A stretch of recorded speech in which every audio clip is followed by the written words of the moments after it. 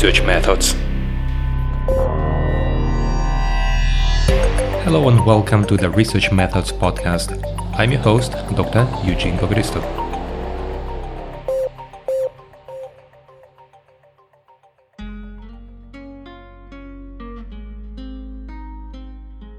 Hello and welcome.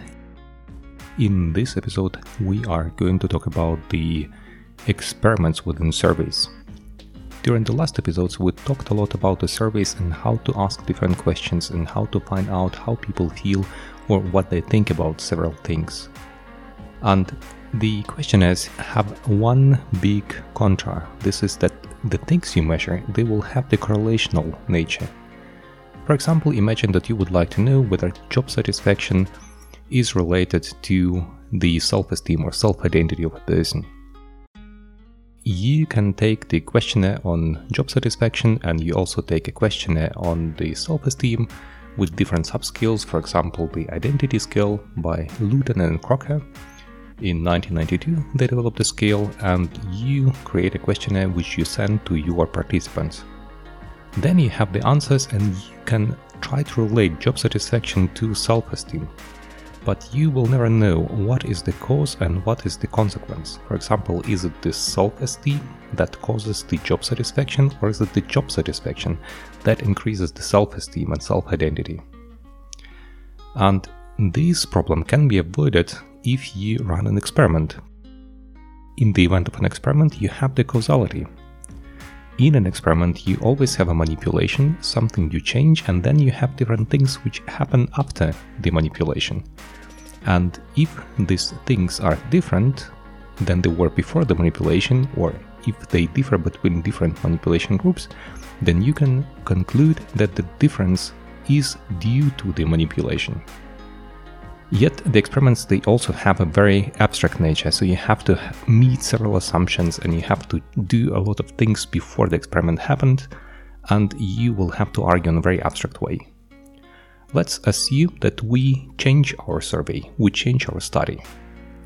We focus on the job satisfaction, but before people answer the question on job satisfaction, we let them answer different questions. For example, we take the items from the identity scale from the self-esteem questionnaire by Luton and Crocker.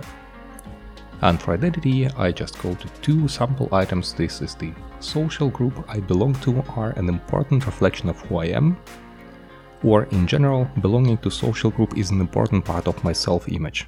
These are the basic items from the questionnaire. Now we change them. We have two groups, and one of the groups received a question where we substitute the word group through the word team. The second group received the same question, but instead of the word group or team, they see the word firm. And then the one group will receive the question such as, the firm I belong to is an important reflection of who I am. Or in general, belonging to the firm is an important part of my self-image.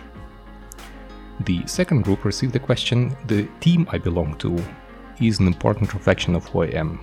Or in general, belonging to my team is an important part of my self-image. And then you ask the question about the job satisfaction.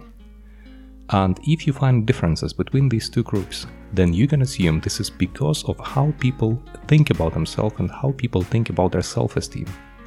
Do they see themselves as part of the firm or part of the team? So they will have different social distance. They will also think about themselves differently. If you do something like this, there are many ways how you can introduce a manipulation within a questionnaire. But our research has shown that if you run this questionnaire, changing the word group to the words team and firm has impact on how people answer all subsequent questions. And in this event, you can conclude that the self-esteem does have impact on the job satisfaction. So the idea of combining the questionnaires with experiments is very powerful, because on the one hand side, you have all the things you wanted to ask about the self-esteem, about the job satisfaction. On the other hand, you also have the manipulation and you can prove the causality. So the way people identify themselves with has impact on their job satisfaction. And the contra of this method is, of course, that you have to meet an assumption that there are only two types of self-identity, the firm and the team. and there might be more groups, but you will not be able to capture it with this experiment. That is why in the event of an experiment, you go to a more abstract level and you make an assumption and then you test this assumption. Usually, if you run an experiment, you also would like to have a control group where you have to compare the 3 groups. And in this event, I would just leave the original questionnaire, the one containing the word the group. And then you can see whether the team, the firm, and the overall expression group differ with regard to job satisfaction. With this simple trick, you can make your research even more powerful.